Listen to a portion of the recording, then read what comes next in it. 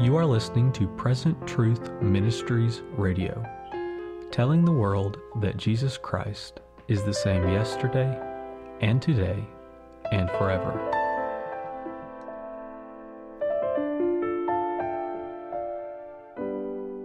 Greetings, everyone, in the name of the Lord Jesus Christ. Welcome to PTM Radio. I'm your host, Brother Jason DeMars, and I'm back from a missions trip, and I wanted to share an update with you.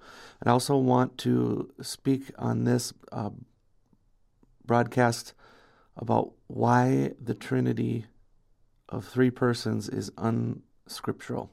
So that's a heavy load, but we'll go into it, and we'll show through the history exactly why that is unscriptural doctrine. So starting out, wanted to talk about the missions trip. We had a wonderful, fruitful trip. I went from March 20th through April 11th, and this trip was a little different than others. I was able to spend some time in Romania.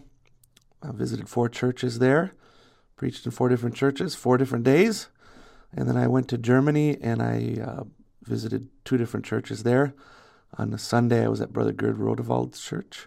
And on Wednesday, I was at Brother Andreas Ringen's church. So, marvelous trip, wonderful people that we had a chance to meet and fellowship with and speak about the missions work, and as well as preach to.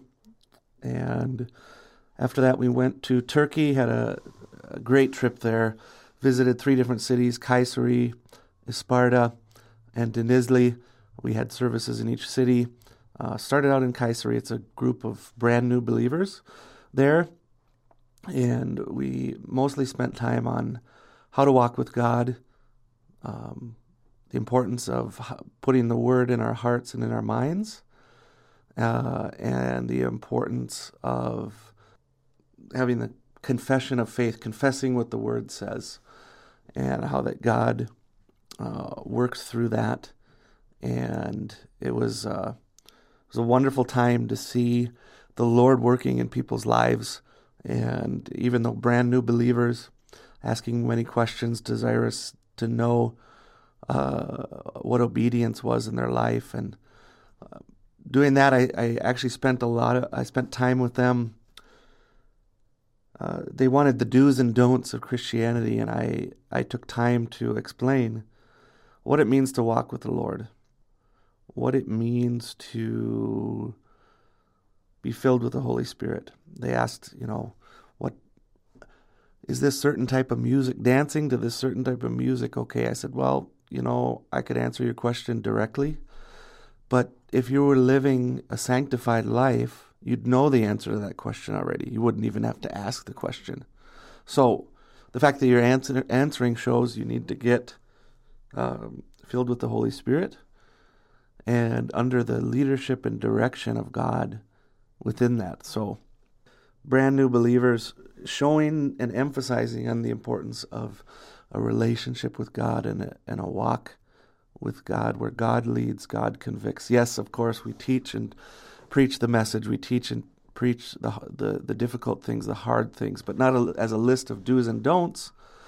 But once you're in relationship with Jesus Christ, once you're saved, then a life is produced behind that by the grace of God. And after that, we went to Denizli. We had a little different trip. Brother Omid was translating for me. I usually have Brother Nehemiah. That's kind of my comfort zone. And with Brother Omid, it wasn't my comfort zone, but by God's grace, the trip went very, very well, and he did a wonderful job translating. We're so blessed by it. In Denizli, I spoke about tithes and offerings, and I spoke about a message called Chosen by God, about the sovereignty of God and the God choosing us before the foundation of the world. And so you could see there was conviction there over the tithe and offering message, and there was rejoicing over the sovereignty of God. And God was really moving in people's lives. You could see their local pastors doing a wonderful job of teaching and getting them established in the end time message. So thankful for Brother Shaheen and his ministry there. And then we went on. While we were in Denizli, we received a call from a family that was in Kayseri. And in Kayseri, this older sister, new to the faith, but she and her daughter are believers, and the mother had some kind of attack. They had to take her to the hospital. Her blood pressure was very, very bad, and she was unresponsive. And her daughter told us on the phone that she believes her mother is dying. And so she was frantic, and so I took some time to. Brother Omi just told me about that, related that to me. I said, get him on the phone and put him on speaker. So I had Brother Omi translate for me, and I spoke to them, and we talked about. We talked about believing God, putting your faith and confidence in what He said, that it's more real than the circumstances you're facing there, and just encourage her to have a trust in the Lord. I said, lay your hand on your mother, and we're going to pray. So we prayed together. Said, trust God. God will raise your mother up. And we got a call just a few minutes later, like 15, 20 minutes later. My mom is sitting up. She's perfectly fine. Her blood pressure is fine. There's no problem. We're going home. So praise the Lord. Jesus Christ is the same yesterday, today, and forever. In Esparta, we had some meetings there, and we had a Bible conference there in order to teach the people the truth of the message. It was an outreach there, and we had 5 services, 2 on Saturday night and 3 on Sunday. I spoke about the Godhead in 2 parts, and I spoke about water baptism in the name of the Lord Jesus Christ. And Brother Kavan spoke about the Son of Man ministry and serpent seed. And it was very, very well received, and it went very, very well. During the meetings, before the Sunday morning meeting, a sister came in. She's from a denominational church in the area. She came and looked at our table of booklets and tracts and pictures and things, and she said, hey, where is that man? Referring to Brother Branham. And the pastor said, well, he passed away many years ago. She said, no, I walked in the building and he greeted me. I saw him. He was younger than this picture, and he had more hair, but I saw him today. I said, no, he passed away a long time ago. She said, no, I promise you that I saw him. She was so excited, and she took all the books that we had, all the tracts, and was before the service, she and her husband were going through them, looking through them, and started the service, and they were listening very, very eagerly and rejoicing over the word that they were hearing. And I just got a testimony from Brother Kavan that he's meeting with them and sharing the message with them, and they're eager to learn and hear. And before the services, we were inviting everybody, including the denominational churches, and the pastor of that denominational church was going around and telling everyone we're Branhamites and we're from the devil. And it was amazing that God gave that experience not to someone in our church, but to someone in that man's church. She is going and testifying to people of what's happening, and people in that church are saying, our pastor said that these people are from the devil, but we listened to their teaching and what they were talking about, and we were blessed. We enjoyed what they had. Nothing. It was all scriptural. Nothing was from the devil. It was amazing.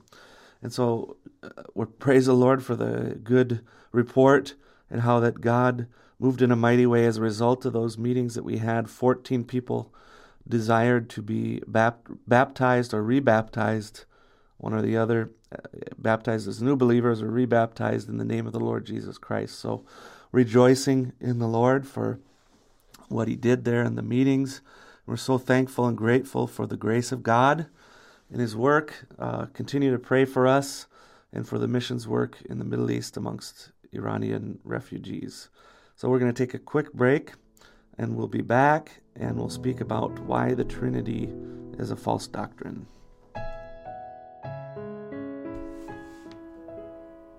messagehub.info is a website that is gathering all the sermons of Brother Branham, both in English and that have been translated into languages around the world. I'm looking at the website right now, and I can see that there's sermons in Arabic, Armenian, Farsi, Spanish, Italian, Indonesian, Afrikaans, Polish, Russian, Hindi, Greek, all these languages that the message has been translated to. So you can go and you can get access to those. If you meet someone who speaks Arabic, you can go in and pull up the Arabic, and you can look and see that there are 4 sermons there. There's the invisible union of the bride of Christ, and Christ is the mystery of God revealed, and a tract, Churches That Conquer the Laity, as well as a resume of the ages. So this is a wonderful website and a wonderful resource that you can use in order to spread the message of Malachi 4.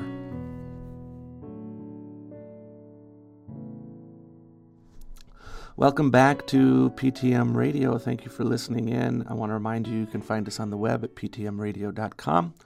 You can also get us from iTunes. If you search for PTM Radio or Present Truth Ministries, you'll find us. Or you can get us on SoundCloud as well, soundcloud.com/PTM-radio. Email in or call us with your questions or testimonies or feedback. Appreciate it. So I wanted to start this segment and speak for about 10 minutes on why the Trinity is unscriptural. So this is supposedly a hallmark of Christian orthodoxy. This is the foundation in most theologians and churches' minds of the Christian faith. If you don't believe in the Trinity, some people say you're not even a Christian. So let's look at it scripturally and historically. Let's talk about what it means. This is from desiringgod.com website. The doctrine of the Trinity means that there is one God who eternally exists as 3 distinct persons, the Father, Son, and Holy Spirit. Stated differently, God is 1 in essence and 3 in person. These definitions express 3 crucial truths. The Father, Son, and Holy Spirit are distinct persons. Each person is fully God. There is only one God. Did you know the term Trinity is not in the Bible? Theophilus of Antioch is the first Christian writer to use the term in 183 AD. And Tertullian is the first Latin writer to use it in around 200 AD. And when he started using it, it became widely used by many people. The terms 3 persons in 1 essence is not found in the Bible. The terms God the Son and God the Holy Ghost are also not in the Bible. Son of God, the Holy Spirit, the Spirit of God, the Spirit of Christ, these are terms in the Bible. None of the early church fathers prior to the year 300 teach 3 co-equal, co-eternal persons. So even those who are using the term Trinity, they don't mean what we just read. They don't mean that Father, Son, and Holy Spirit are 3 co-equal, co-eternal persons. And we'll get more into that, more details into that as we go along. Theologian G.H.W. Lampe argues this regarding the social Trinity. It's a unity of human persons in a social trinity in which 3 persons, in the full psychological sense of persons, are bound together in mutual love, implies the existence of 3 divine consciousnesses.